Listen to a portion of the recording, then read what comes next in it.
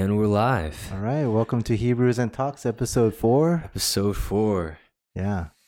All right, let me go first because my mug is familiar for those of you who watched episode 3. I didn't bring a new mug, but I brought a good one nonetheless. And if you can't read, it's kind of blurry a little bit. It says, how does Jesus make his coffee? He brews it. And some of the people were telling me they love this mug and they want it. They thought it was like our merch. Oh, no. But it's not. Yeah. So So we're not there yet. yeah, not yet. But one day, maybe, Lord willing. And this one, I guess now that the secret's out, My fault. it's all good. I'll share. It says, be careful or you'll end up in my sermon. And just to let everyone know, it's not like, yeah. Sermons aren't a time to attack people. No, I just not at thought all. just the idea of it was funny, but I would never use a sermon to attack anyone. So don't worry. You don't have to be careful. You won't be in my sermon, but I just thought just saying was funny. So I got this mug for today. Yeah, you'll be in our prayers. Yes, in our prayers. Which is interesting. Like, I think about, like, I usually tell people, like, if you feel convicted or if you feel targeted, most of the time, if your pastor is loving and cares for you and he's praying for you, then most of the time you feel targeted because the Spirit is calling you out on something. But there are, unfortunately, some people who think about certain people and individuals as they're writing their sermons. But Right. yeah, that's not our aim. Yeah. It was just strictly because it was funny. Yeah, it's a joke. All right, I Alright. love this lighting. It Yeah. looks so good. It does look good. Way better than before. All right, let me give our layout for today's episode. We're going to have a time of devotional, which PE is going to lead us through, of course, the book of Hebrews. He'll lead us through that in a second. And then for our primary segment, we're going to do something called characterization, or as I like to call it, characterization. We're going to talk about underrated or underappreciated or misconceived passages in Scripture that that we think are much cooler than given credit for, and it's because how they're read and because of missed details and whatnot. The secondary segment, we're going to talk about, because last week we talked about a character in the Bible, a person from the Bible that we would love to meet. So we're going to talk about our favorite book, our favorite chapter of the Bible, and our favorite verse, if we have one, and why. And then we'll close. So it's going to be a good one. I'm excited. Yeah, I'm excited too. All right. So for today's devotional, I guess we're looking at Hebrews chapter 4, verse 14 to 16. I just think it's a very comforting set of verses, but let me read it for us before we get into it. It says, since then we have a great high priest who has passed through the heavens, Jesus the Son of God. Let us hold fast our confession, for we do not have a high priest who is unable to sympathize with our weaknesses, but one who in every respect has been tempted as we are, yet without sin. Let us then with confidence draw near to the throne of grace, that we may receive mercy and find grace to help in time of need. Amen. Yeah. Jesus is called the great high priest because there is and was and will be no other like him. In the Old Testament, there were high priests, but a couple of things. They were sinful. They died, and they had to keep on sacrificing animals for their people and for their people's sins. The reason why Jesus is a great high priest is because he was perfect. Right? He is perfect. He is forever, and he made one sacrifice, his own life, for our sin. And so Jesus, having come down from heaven, having lived a perfect life, and we think, Jesus is the Son of God. How much temptation could he actually? Were the temptations that he faced real? And Bible makes it clear it was real, because yes, Jesus is 100% God, but he's also 100% man. And so those temptations, especially in the wilderness when Satan came to tempt him 3 times, those are real temptations. But he was able to overcome them. And he did it, I believe, more so for us, so we can see that, yes, we can trust that Jesus knows what we're going through. He understands our temptations, our struggles, just the inner conflict, right? Us trying to follow God's word, battling against our sinful nature. Of course, Jesus already knows what we go through, and he knows the temptations. He doesn't have to come down to earth and experience it firsthand. But I believe he did that, of course, so that he can die as our as our sacrifice on the cross.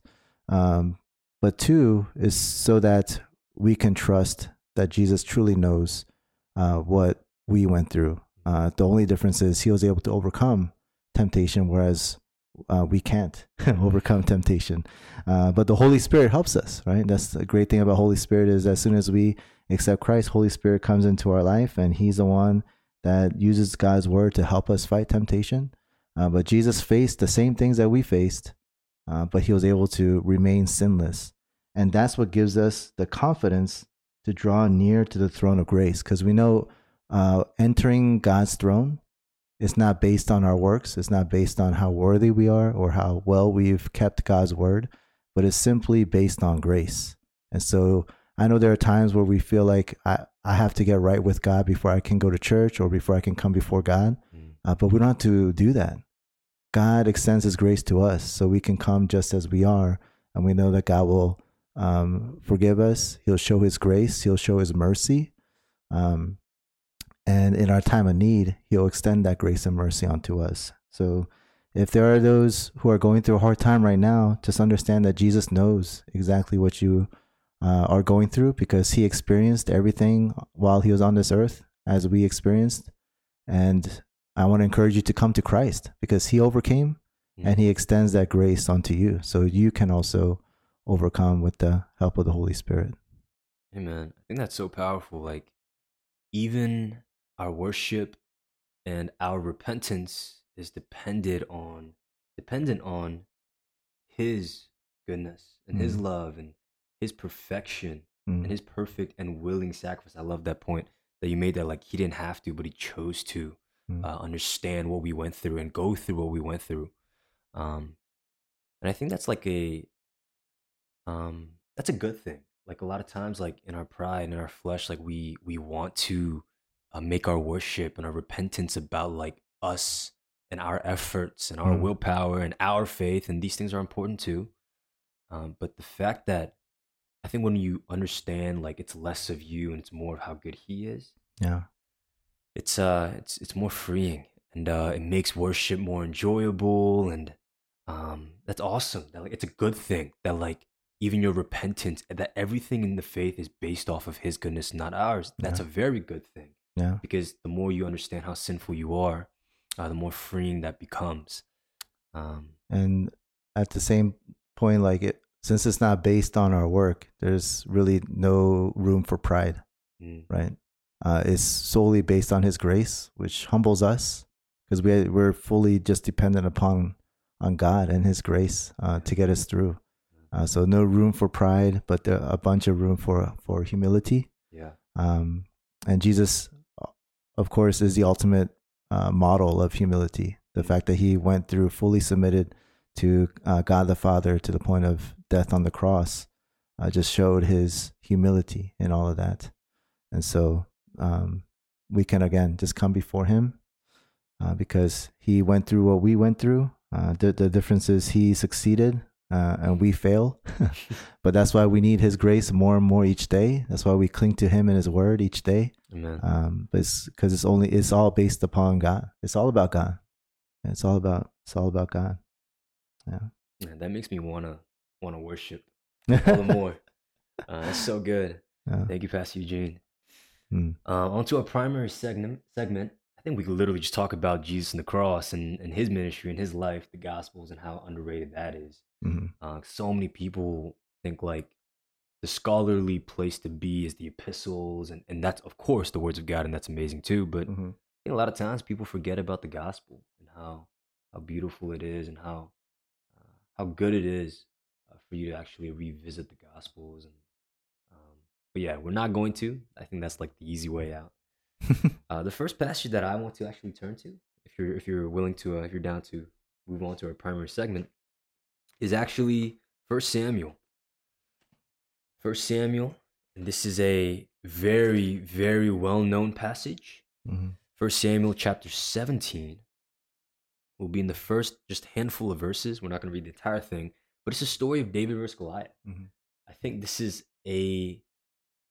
of course, we have to talk about the story. It's very, very significant in the history of Israel to the Israelites, the Jews, but also to us to understand David's story. But I think this story, David versus Goliath, goes uh, far deeper and far beyond what people usually take away from it, which is like, oh, like voting for the underdog and conquering your giants. Which, by the way, that's not what the story's about, right? Like, you're not David, I'm not David, we're not David in the story, and I think that's what people usually get from this passage. First Samuel chapter 17. So again, we're doing this in hopes to actually show people, simply put, like the Bible is actually really fun. Yeah. It's usually misread or misunderstood, which is why people have these different views of the words of God. But hopefully you'll see differently through this. I'll just start reading from the beginning. 1 Samuel chapter 17, verse 1. Now the Philistines gathered their armies for battle, and they were gathered at Soko, which belongs to Judah, in a camp between Soko and Azekah and Ephes Damim. And Saul and the men of Israel were gathered and encamped in the valley of Elah and drew up in line of battle against the Philistines. And the Philistines stood on the mountain of the one side, and Israel stood on the mountain on the other side, with a valley between them. And there came out from the camp of the Philistines a champion named Goliath of Gath, whose height was 6 cubits and a span. He had a helmet of bronze on his head, and he was armed with a coat of mail, and the weight of the coat was 5,000 shekels of bronze. And he had a bronze armor on his legs, and a javelin of bronze slung between his shoulders. The shaft of his spear was like a weaver's beam, and his spear's head weighed 600 shekels of iron, and his shield bearer went out before him. So real quickly, first of all, the picture that is painting for the champion Goliath, he's supposed to be like a unit. Right? He's supposed to be a tank, right? Like this guy, and he's gonna gloat in a second. We're not gonna read that part probably, but he gloats in a second, and like everything he says about himself is like everything the Bible says about Goliath. Like this guy's a champion. He was born and trained since birth, basically for war, for battle. He's got victories and kills, like just numerous, like on his belt. And on top of that, his physical attributes actually match it, right? Like his like from head to toe, he's covered in bronze. He's super heavy, and I think he's like 9 feet tall, right? A little over 9 feet tall. Yeah, is the measurement in today's standard, which is huge, right? Like it's like nobody is supposed to be able to take this guy on. He's a giant. He's a literal giant. But what's interesting is this detail that you only see in the Hebrew. Right? Goliath is not just any other giant or any other enemy, any other obstacle. But the word male in verse 5, not M-A-L-E, but M-A-I-L, that word male in the Hebrew, I don't actually have it, but the Hebrew word that's used here for male can actually also be, it's interchangeable for scales, like the scale of a reptile. This is actually supposed to make you think of the serpent in the garden. It's supposed to actually symbolize Goliath of Gath. This very literal historical person was symbolizing not simply just the people of Israel, but the enemy, the adversary, the enemy of God and his people. And so this is where the story comes to life. You see a personification of the spirit, not the spirit, sorry, the serpent. And then he actually starts shouting out to Israel. He's mocking them. And then in verse 11, it says, actually verse 10, and the Philistines said, I defy the ranks of Israel this day. Give me a man that we may fight together. We literally cannot. Like, we cannot stand up to the enemy on our own. And so we cannot be David. This is where we come in verse 11.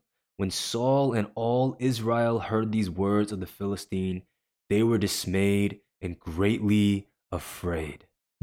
They were powerless. They were hopeless. Nobody could stand up against this giant, the serpent, the enemy. That's where we are. That's who we are in the story. We're not David. We're Saul and the Israelites who cower in the presence of the enemy. And then over the hilltop. The very next verse, you see a figure emerge when everyone else is too afraid. Verse 12. Now David was the son of an Ephrathite of Bethlehem in Judah named Jesse, who had 8 sons. In the days of Saul, the man was already old and advanced in years. The 3 oldest sons of Jesse had followed Saul to the battle, and the names of his 3 sons who went to the battle were Eliab the firstborn, and next to him Abinadab, and the third Shammah. David was the youngest. The 3 eldest followed Saul, but David went back and forth from Saul to feed his father's sheep at Bethlehem. For 40 days, the Philistine came forward and took his stand morning and evening. This figure appears, and can you imagine the Israelites? Okay, this is the scenario right here. The Israelites, they're in their most desperate time of need. Right? Like, they've been victorious up to this point, but because Saul failed as a leader, they're faced with this impossible adversary, this impossible enemy. And everyone is cowering in fear. Saul can't even stand up to him. They need a hero. And can you imagine a figure coming over the hilltop? And how First Samuel is painting it, you're supposed to imagine somebody who's going to be able to match up against this giant Goliath of Gath. But you see a humble figure, the youngest, the least of the entire family, the shepherd boy, come over, right, to stand up against the enemy. And everybody is supposed to think that he's going to lose. And everyone thought he was going to lose, but they had no other option, so they send him forward. And obviously he was victorious. But David is not us. David is the image of the Son of God, Jesus. Yeah, that's right. And I think this is such a beautiful way to introduce the character and the story of David by painting him in light of the coming Messiah. When the world is faced with an impossible obstacle, which is sin, our sin, and the enemy who roams around looking for people to devour, none of us can stand up to it. None of us could. And the one who could came in the humble form of a servant. And in his loss, we found our victory. And he conquered the grave, and he conquered sin, and he promises resurrection for those who believe in him. And that was Jesus Christ.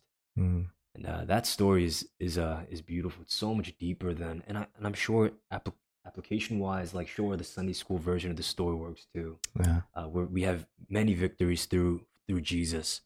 But I think unless you realize that David is pointing to Jesus, not us, you don't see the beauty in this story. Yeah. So yeah, when I figured that out, I was like, wow, the Bible is actually really fun. Yeah. Especially the Old Testament. Not over the New, but yeah. Yeah. I think at times the Old Testament gets like a bad rap. They just think it's boring. Like, let's just get to the New Testament. But Old Testament is key. We have to understand the Old in order to appreciate the New. Oh yeah. Yeah, that's good. I think it sheds light, a totally different light onto this story. Because we've all grown up with the Sunday school version of the story. Right. And they say, like, what is the Goliath in your life? You gotta be courageous and slay Goliath with the help of help of God. But it goes deeper than that. Which reminds me, like, another aspect of the story. We don't share this. I was thinking of this because I was reminded of this because he said the Sunday school version. The Sunday school version doesn't really talk about David cutting off the head of Goliath. In Genesis 3, the fall, the promise that God gives, where is the seed of the woman supposed to step on the serpent? The head. Yeah. And so even the fact that David, after he defeats Goliath, he chops off the head of Goliath, the head of the one covered in scales, the head of the enemy that's symbolizing the serpent, that's also pointing to Jesus. Yeah. Who, yes, is bitten the heel and tastes that death and is buried. But in doing so, he steps on the head of the serpent. So this story is just like filled with allusions back to Genesis, foreshadowing of Jesus. So it's just beautiful. Yeah, there are many layers to this story. Yeah, it's so good. It's not just a simple like David and Goliath. Yeah. And all throughout the Bible, we can find Jesus everywhere. Um, and this is just another great example of that. So, yeah, that was good. I wanted to share about Cain and Abel. I guess you can say as soon as sin entered the world, it escalated so fast that Cain, ends up killing Abel. We see the first murder, but yeah. So, not something to be proud of. But if we look at Genesis chapter 4, that's where the story starts. And just to see like what caused all this, right? What caused Cain to kill his brother Abel? I'm just gonna read like the first few verses in Genesis chapter 4. It says, "Now Adam knew Eve his wife, and she conceived and bore Cain, saying, I have gotten a man with the help of the Lord. And again she bore his brother Abel. Now Abel was a keeper of sheep, and Cain a worker of the ground. In the course of time, Cain brought to the Lord an offering of the fruit of the ground. And Abel also brought of the firstborn of his flock and of their fat portions. And the Lord had regard for Abel and his offering, but for Cain and his offering he had no regard. So Cain was very angry, and his face fell." And if we can just stop right there, and if we read this part, it sounds like at the surface level, God accepted Abel's offering, right, over Cain, simply because it's meat over vegetables, right? Maybe one looks better than the other, and for us, we might think one is better than the other, and so it seems that way. But if we actually look at Hebrews, I know we're just there for devotions, but Hebrews 11, it actually mentions Abel. In 11 verse 4, it says, "By faith Abel offered to God a more acceptable sacrifice than Cain, through which he was commended as righteous. God commending him by accepting his gifts, and through his faith, though he died, he still speaks." So it was actually not about what sacrifice was given. It wasn't about the meat versus vegetables, but we see Abel's sacrifice was by faith, right? He gave his best because of his faith in God. Whereas Cain, if you look back at what he gave, it just says that he brought an offering of the fruit of the ground. But if you look at Abel's sacrifice, even then we see a difference. He brought the firstborn of his flock and of their fat portions. He brought the very best. We don't see that Cain brought the very best of his vegetables. I think if he had, God would have accepted it because he gave his best. But at the heart of this, it's really about their heart. It's not about what they gave, but it was their heart. And Abel had a heart of faith. He gave his best to God, whereas Cain just kind of gave, who knows out of what motivation. Maybe because he knew he just had to give something, so he gave.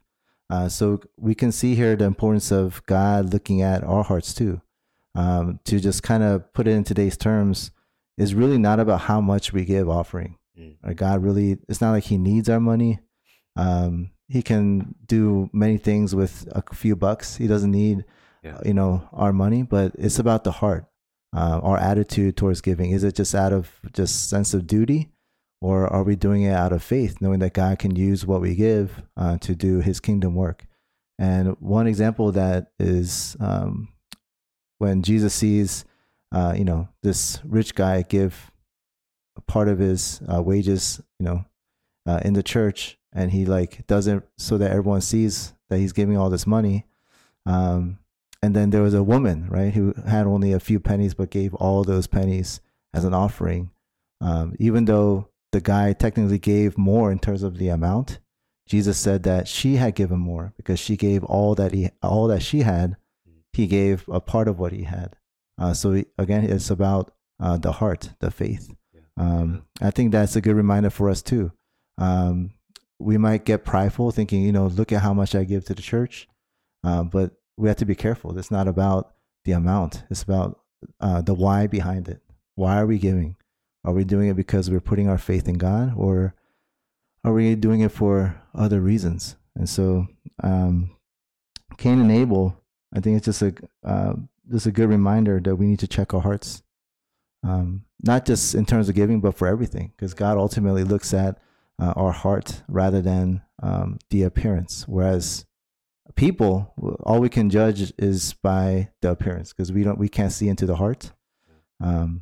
So, just a good lesson: check your heart, give out of faith, do everything, give God your best for His glory and for just your faith in Him, right? Rather than whatever other motive you might have. Yeah, amen. That's good.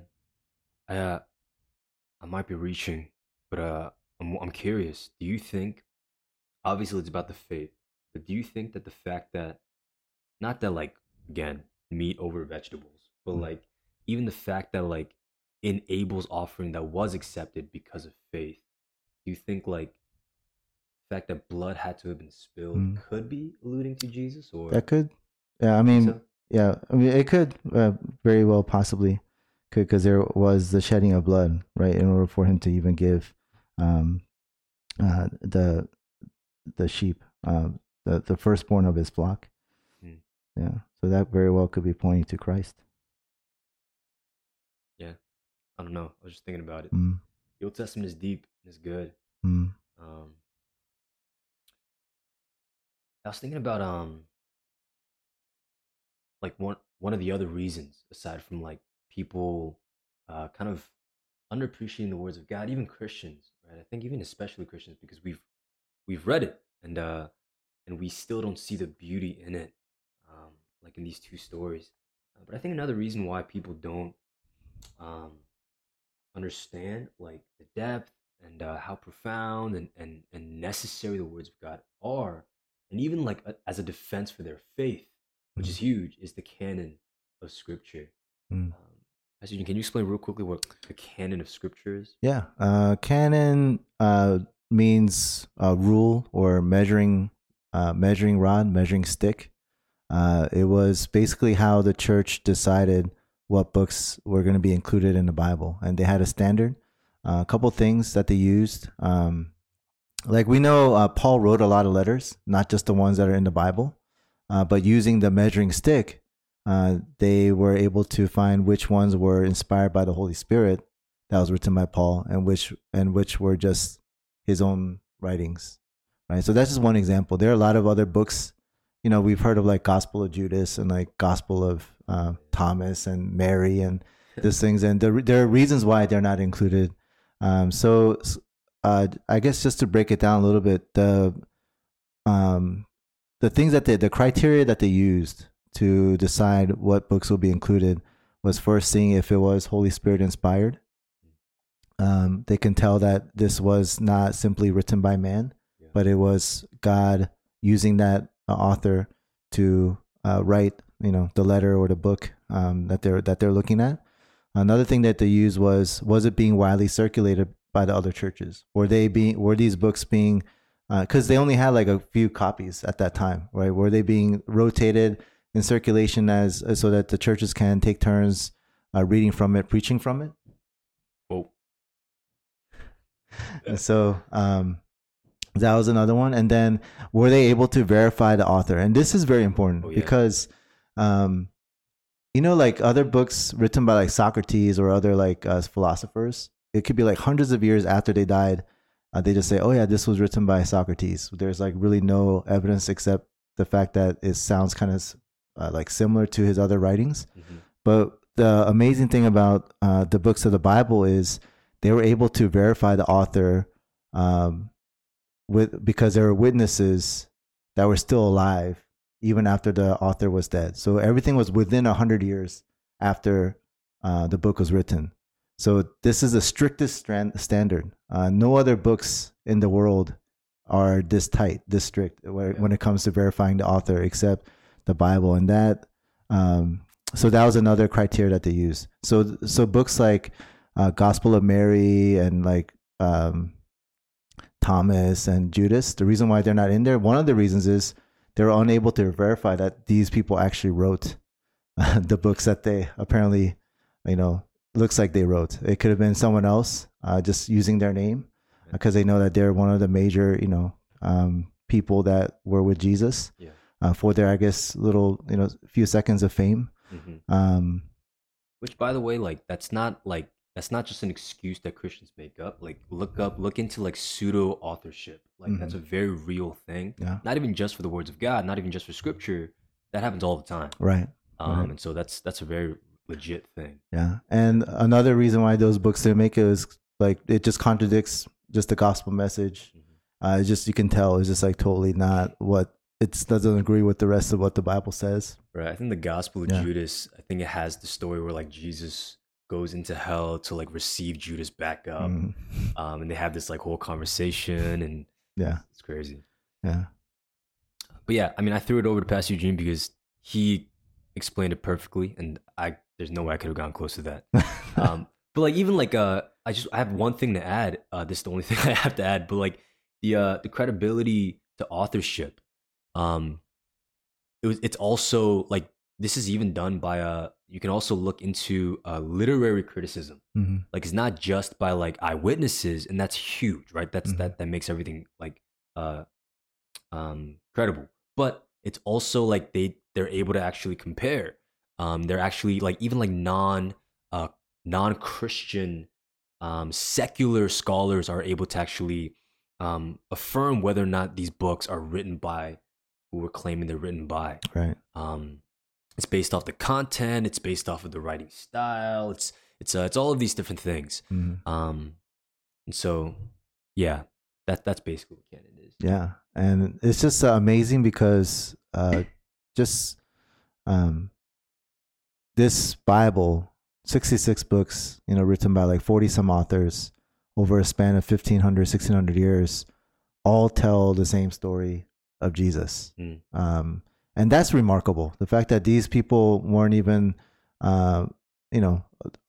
alive when the Old Testament was written, right? It's not like they can like confer with the writer of Genesis and be like, okay, I'm going to continue on this story, right? And then here in Acts, it's like totally separate eras, totally separate generations, different people, different culture, even, right? All telling the same story is just a testament that this really is the Word of God. He was just using these different authors, their strengths, and I guess their writing style to tell his story from Genesis to Revelation. And, that's what makes the Bible so beautiful. Yeah, I think. Are you aware of Jordan Peterson? Yeah. Jordan Peterson. For those of you who don't know, super astute, very smart guy, super smart. Like you listen to this guy talking, like he like literally destroys every like fake and like ingenuine, like for everything, like politics or whatever it may be. Whether you agree with him or not, you have to admit that this is a very sharp dude. And I don't know too much in depth of his story, but I know that his wife was a believer before him. And he always thought it was like fables and like mythology and whatever it may be. Right. But like what changed was when this sharp dude, one of the smartest dudes on the planet for sure, like he read the Bible cover to cover. And obviously being as smart as he is, he's going to catch things that we can't catch. Right. And one of the things that he actually claims that actually brought him closer to the faith and actually, at the very least, start his journey of seeking this God, who he actually claims could very much be real, is the consistency of Scripture. Like how like there are no errors. Like it's like every book, every verse is just like interconnected, and like everything points to Jesus, and how Jesus was very much a historical figure. Like he wasn't a made up character. And how like books thousands of years before him wrote about him, and he fulfilled like 300 prophecies. Right. And it's interesting. Like I encourage you guys, for those of you listening, to look up Jordan Peterson's journey. And when he was an atheist, as he was reading the Bible for the first time, he has these interviews. This is actually around the time where like he started to blow up on social media and started going viral. And that's the Lord's sovereignty right there. Because like as he was going viral, that's when he was going through the words of God. And you can actually see this atheist like getting emotional and start like sobbing as he's talking about Jesus, because he says like, it's just crazy to think about, and I'm paraphrasing, but he says, I'm sorry that I get emotional. It's just crazy to think about that this Jesus guy, that he could very much be what and who he claimed to be. And he was Mhm. getting emotional. He's an unbeliever, and Yeah. he's doing this, and it all comes from Canon, like this very reliable source of truth, this organization of truth. Yeah. I think people don't understand that, and I think they think the Bible was born because of that. Yeah. I think not even just like throughout, like as a collective, but like I was talking to Pastor Eugene before about even the Psalms. And the Psalms are a good example of how people usually tend to look at the Bible. Mhm. They think of it as like this like just like a mesh of like historical books or whatever it may be, just thrown together that Christians just kind of dumb through. And but actually the Psalms are not just a random collection of a bunch of Psalms that you're supposed to read through, Mhm. but there's also intentional design within the Psalms, Yeah. even though they're written by different people as well. Mhm. So the Psalms itself is a testament to God's sovereignty over the words of God. Um, it's interesting because like Psalm 1, and I'll talk about this later too, but Psalm 1, it begins with not in the beginning. Psalm 1 begins with blessed. All right, this is gonna seem bad to me because I'm drawing a blank here. Um, blessed is the man who walks not in the counsel of the Mhm. wicked, nor stands in the way of sinners, nor sits in the seat of scoffers, but his delight is in the law of the Lord, and on Right. his law he meditates day and night. Yeah. That's how the psalm starts. And then the very last psalm, Psalm 150, this is how it ends. And this alone shows you kind of like the design and the intentionality behind the ordering of the psalms.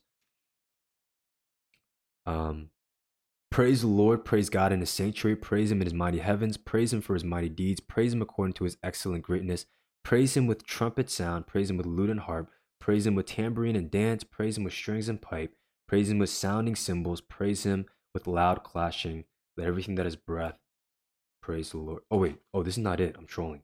I think I'm thinking about Psalm 119. 119. Um,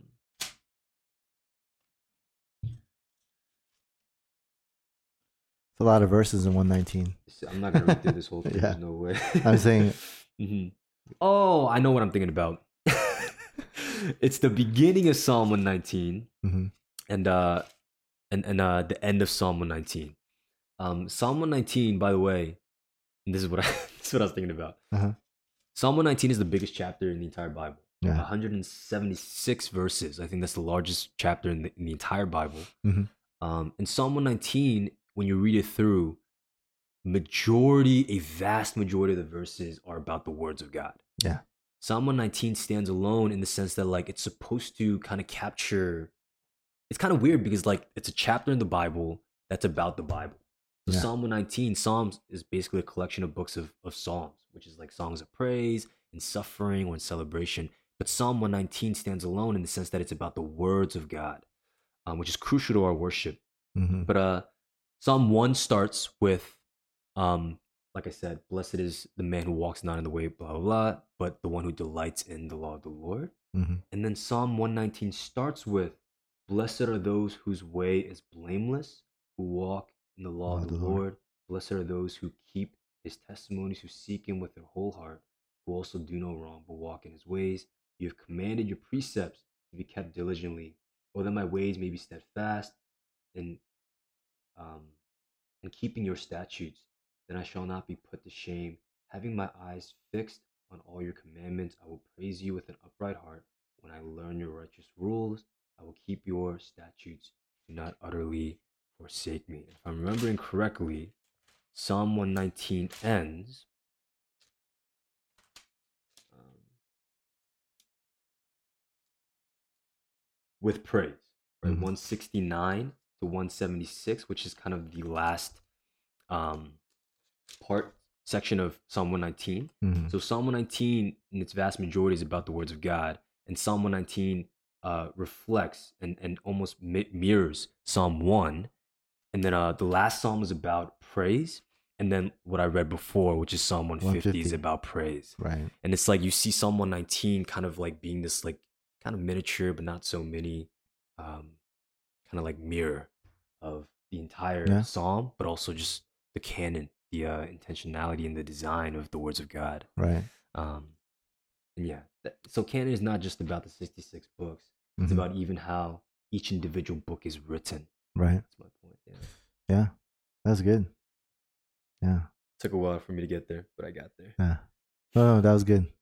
You laid it out really well. I guess kind of like what PSK alluded to.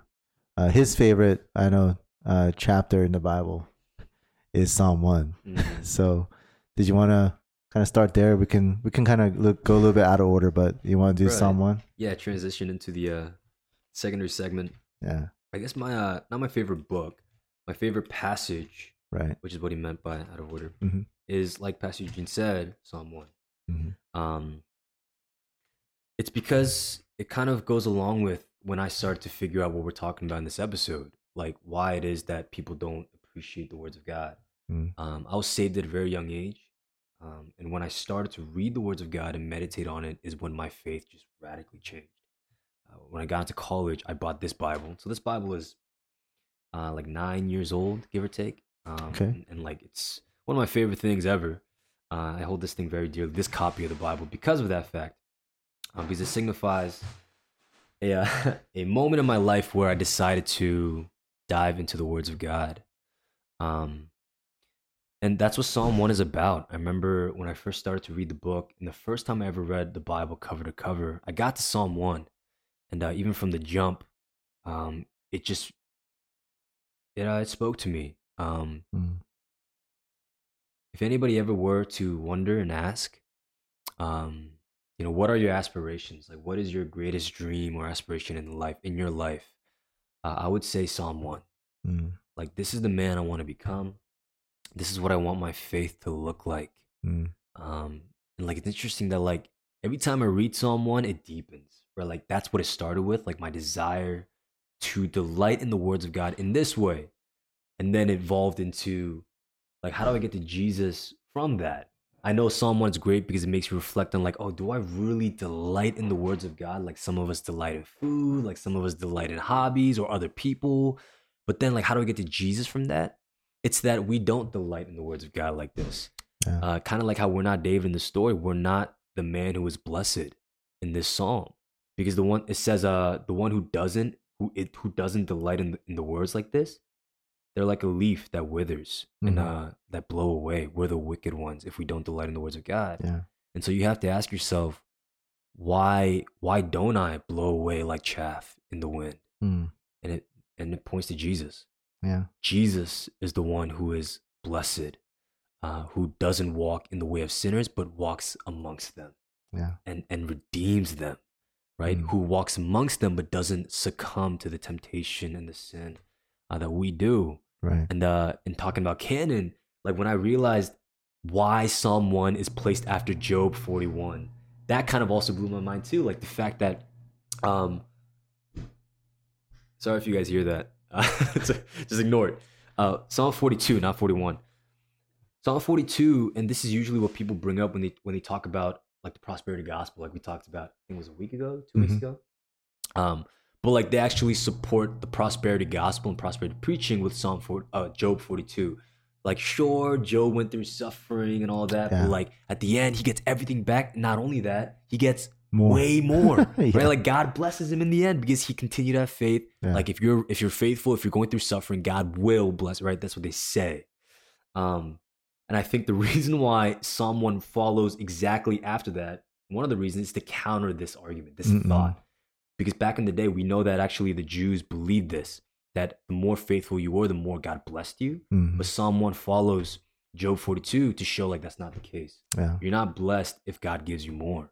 You're blessed if you fear the Lord and if you delight in his words and you have a relationship with the one who is blessed, which is Jesus. And I found that out and I was like, okay, Psalm 1 is the meditation of my heart for the rest of my life. And yeah, I love it. I think it's beautiful. Yeah, that is good. I think Psalm 1 is a very deep chapter. I think you can get a lot out of it. Like, you went through it, but yeah, we want to realize that we are the wicked, but Christ is that blessed one, and because of Christ, we don't blow away, right? Yeah. Otherwise, we are like the chaff. We are just gonna. We have no weight, right? Yeah. We have no weight. That's good. I guess since PSK shared favorite chapter, I'll go ahead and do favorite chapter.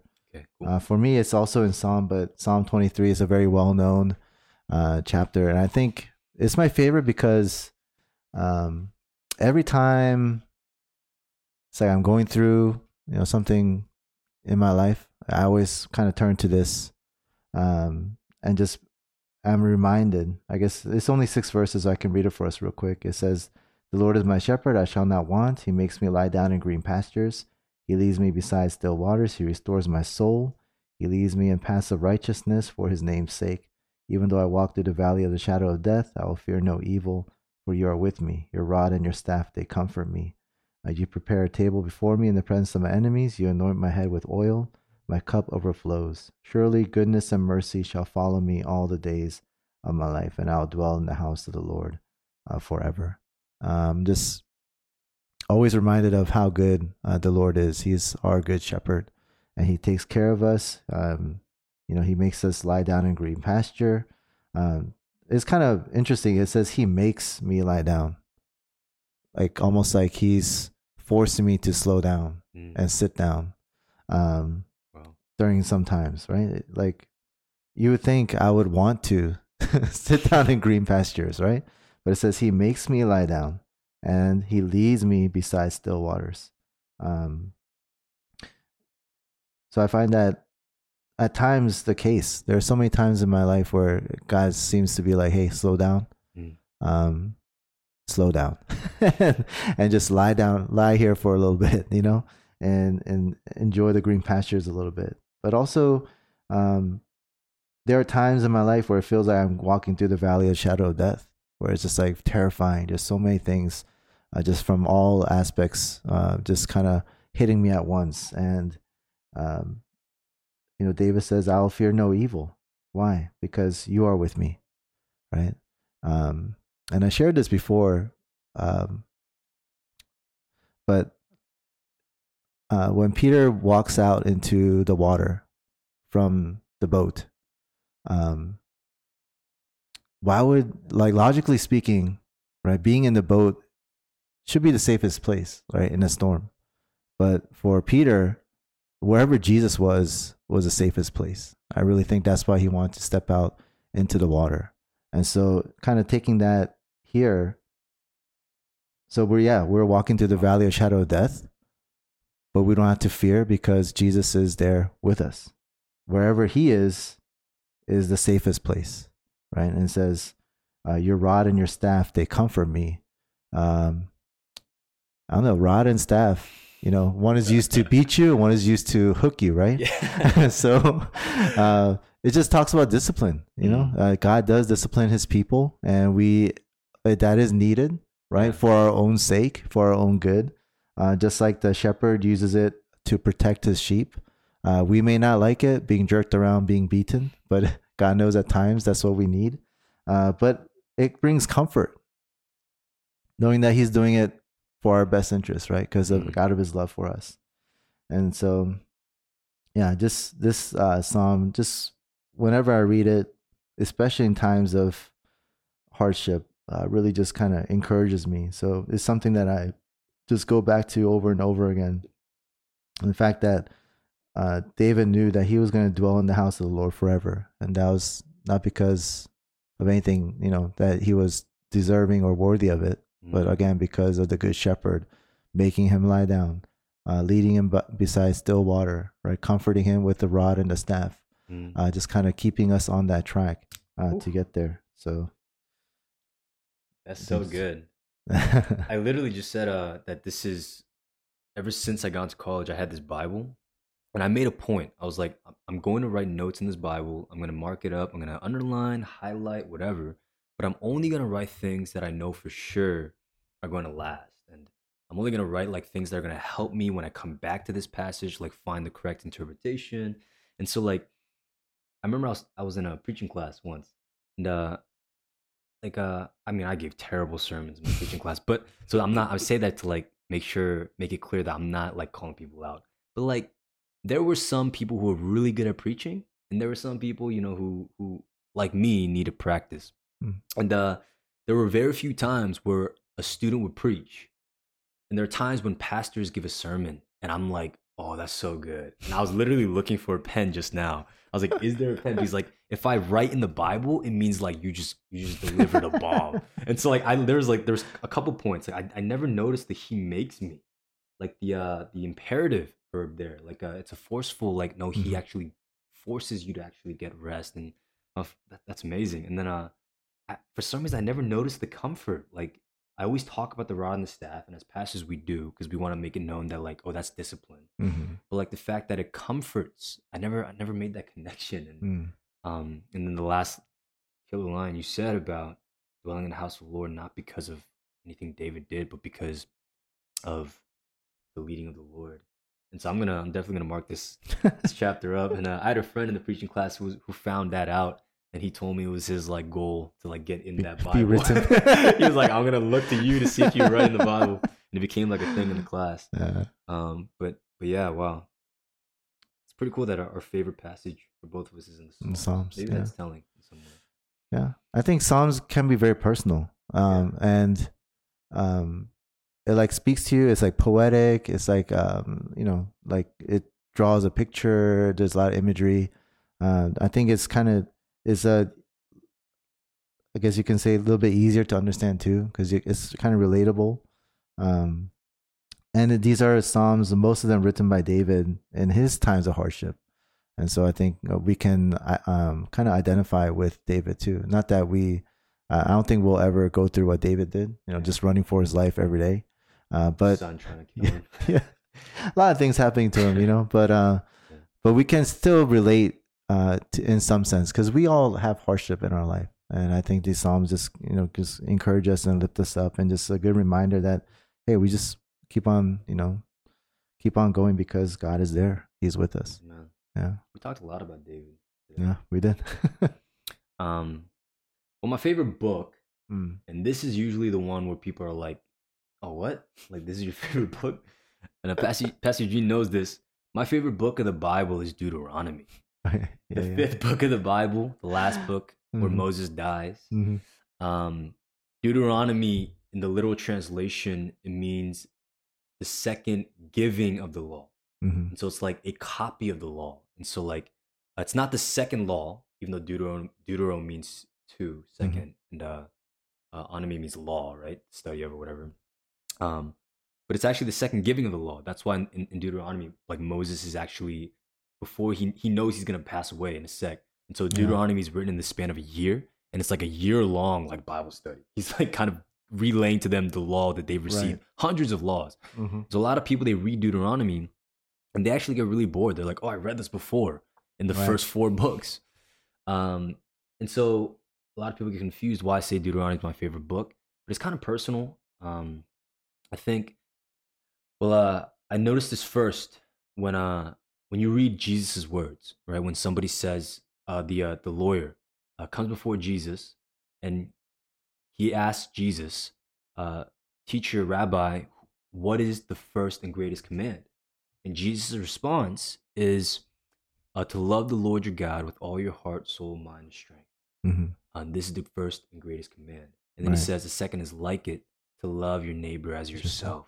On these two depend all the law and the prophets. Right. And that's huge. That's a big statement for Jesus to make, right? To love God with everything, to love people with everything, that all the law and all the prophets, it depends on these two commands. Right. But that huge statement that so many people have preached from is from Deuteronomy. Right. And when you look at the passage that Jesus actually quotes from, Deuteronomy 6, you actually see the law called the Shema, which is, hear, O Israel, the Lord your God, the Lord is one. And then it says, you shall love the Lord your God. It says a little bit different. It misses a word because of the difference between the Greeks. The Greeks and the Jews. But it says, with all your heart, soul, and strength. Right. So it leaves out mind, but that's because the Greeks were very philosophical. So they had a different understanding of the word heart. But anyways, you see that Jesus what he says, based off of Jesus' statistics, not us, not any scholar, but Jesus, he says the first and greatest command that all the law and prophets depend on, it wasn't just Jesus kind of pulling something out of thin air. Mm-hmm. He got it from Deuteronomy. Yeah. And so you have to know, just simply off of that Deuteronomy 6 is key. It is fundamental. And when you read Deuteronomy 6 and you actually reflect on what he says, it's supposed to shape family. It's supposed to shape the people of God. Like, we are a people about love, not about the 300 laws that whatever it is that he's about to talk about. And so Deuteronomy is not really simply a reciting of the law. Moses lays it straight up from the beginning. Like, this is what the law is about. Right. Loving God with everything and loving people. Yeah. In the way that, you know, you've been loved, in the way that you love yourself. Yeah. And there's so much more, but like, basically, like, I remember Deuteronomy was the book that actually made me appreciate the Old Testament. When I discovered these truths and how actually significant Deuteronomy is to like the entire scripture. And I could literally go on for like an hour about this, but like, it made me realize for the first time, wow, the Old Testament is actually really interesting. And that actually encouraged me to go back throughout the Old Testament and see it in a different light. And so I love Deuteronomy. It made me appreciate the Bible in its entirety. No, that's good. Yeah. The law tells us how to love God and how to love others. It's like the guide. Yep. But it's very telling that we can't keep it, which means we just can't love God and we just can't love others, you know? Yep. Just means we just need Jesus that much more. I guess the reason I like this book, or the book I'm about to share, is not as deep as PSK's, but I really like James. I think some of our listeners and viewers already know this, but I really like James because, number one, it's short. No, but because it's easy to understand, but so hard to apply. And I think it challenges me because I see, man, I'm still so far away from being able to look more like Christ. And even just James talking about our words, right? We can't praise God with our lips and also curse our brothers, right? You know, I used to make, and I still do, but I used to make so many mistakes with my words. A lot of it because I would talk before I thought about what I was going to say, and so I've hurt a lot of people in the past. And the more I read James, the more I meditated upon, especially that chapter, Taming the Tongue. It has helped me to become better at it, even though I still do make mistakes with my words. But it's helped me over time to get a little bit better and better.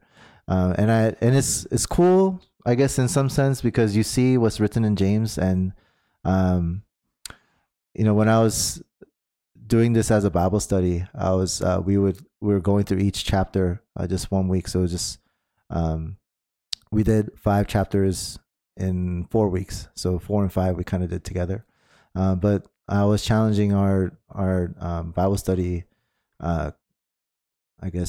members to pick one verse out of each chapter and try to apply that to your life that week. And then we'll kind of share how it went. And you know what? All of us failed every week.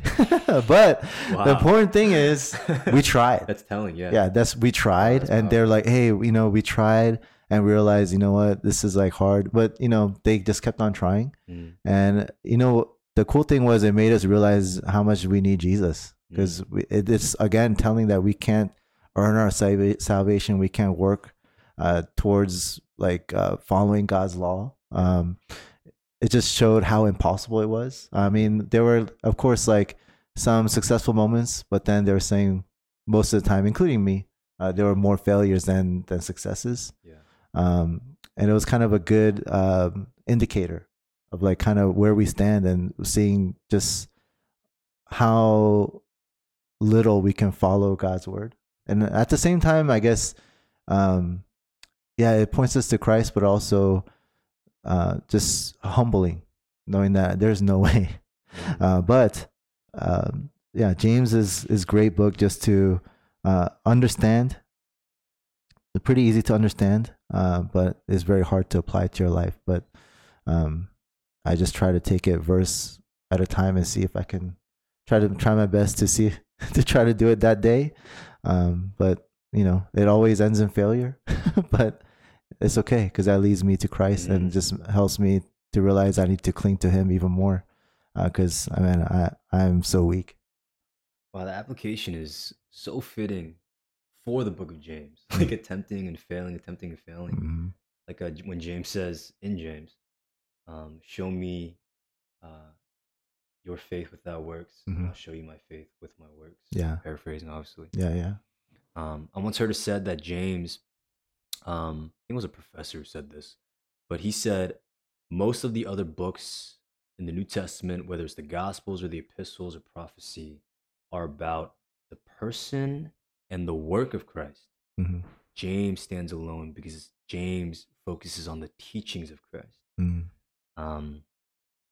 By the way, if you don't understand why Pastor Eugene uh, brings up the taming of the tongue, then one, you never read James because you don't know how dangerous the tongue is. Yeah. But also you need to also mature a little bit because that's, according to James, one of the most dangerous things, period, for Christians.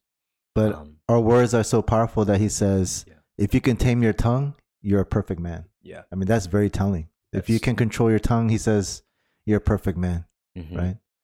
And imagine how many churches would have stayed together, how many Christians would be with less shame if we just did this one thing. And it's for our benefit. But yeah, that's why I was like, when I heard a tongue thing. Yeah. All right. What about favorite verse? This is hard. I think this is the hardest one. So many. Yeah, and like I think so many. Actually, no, I'll tame the tongue there.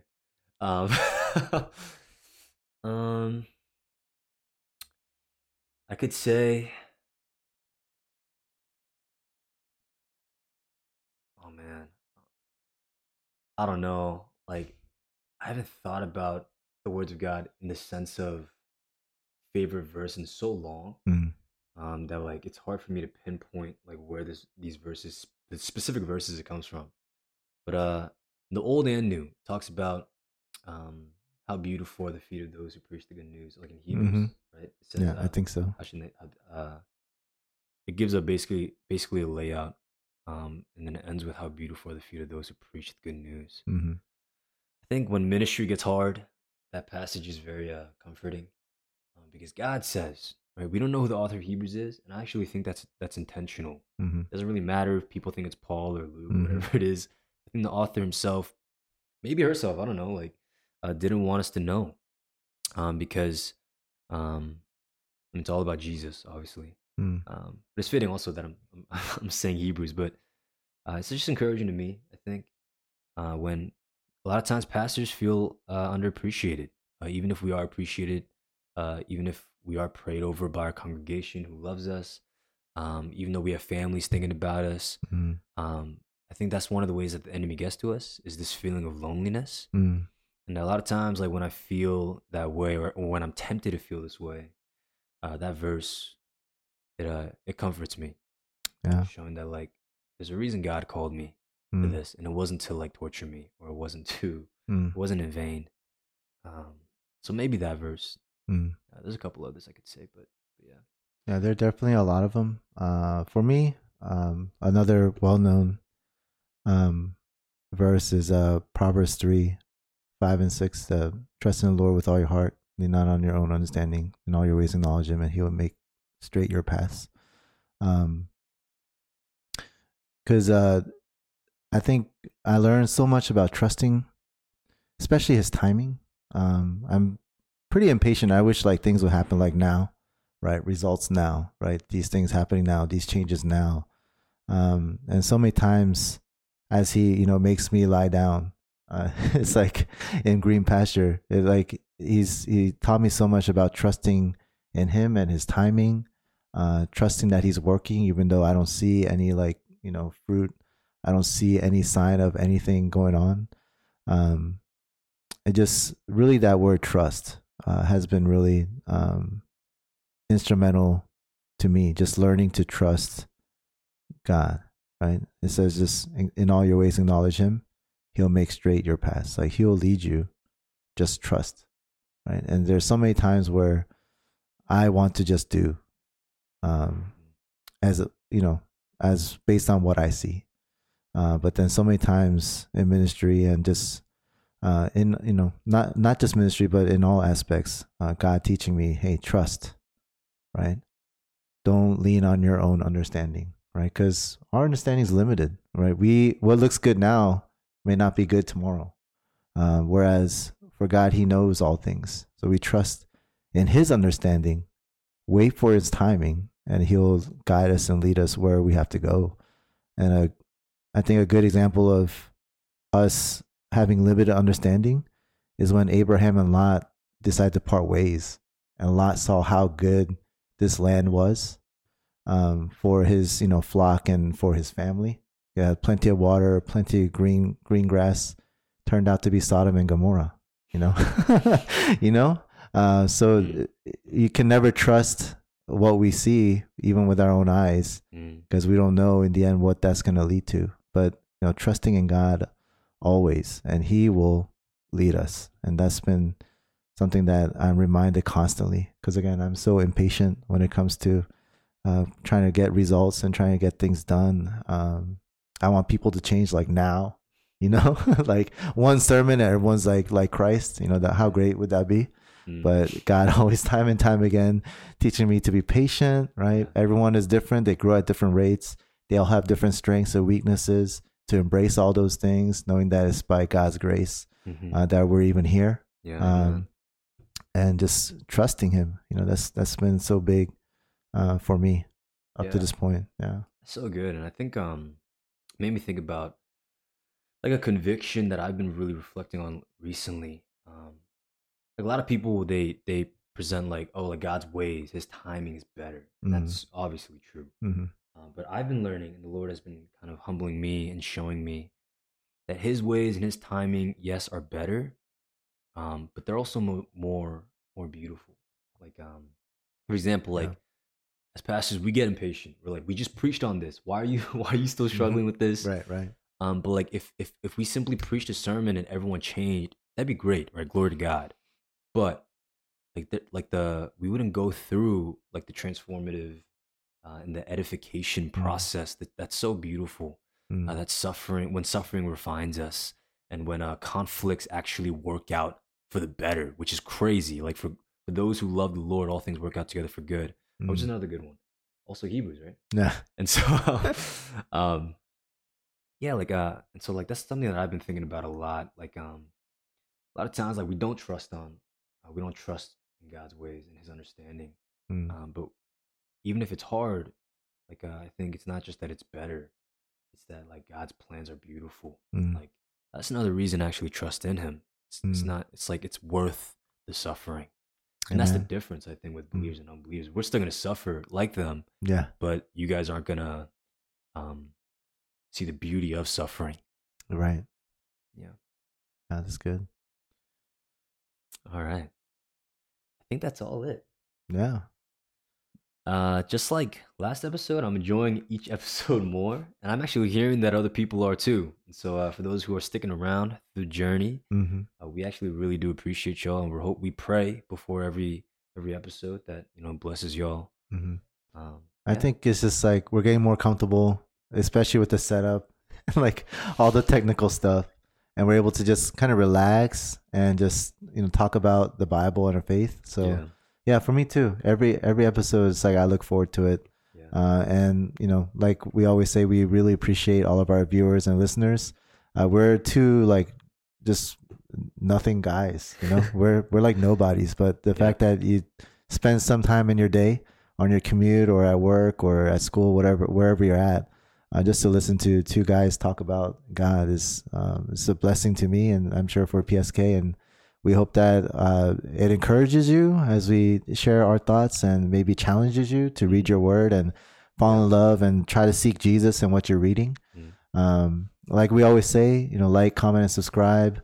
But also, if you have any questions, please feel free to leave those in the comments or DM us, and we love to have just one segment where we just answer a bunch of questions.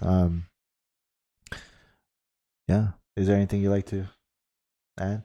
No, not really. I had a good time. Yeah, And, we love y'all. yeah. I guess we'll see you next week. See you guys. All right, bye.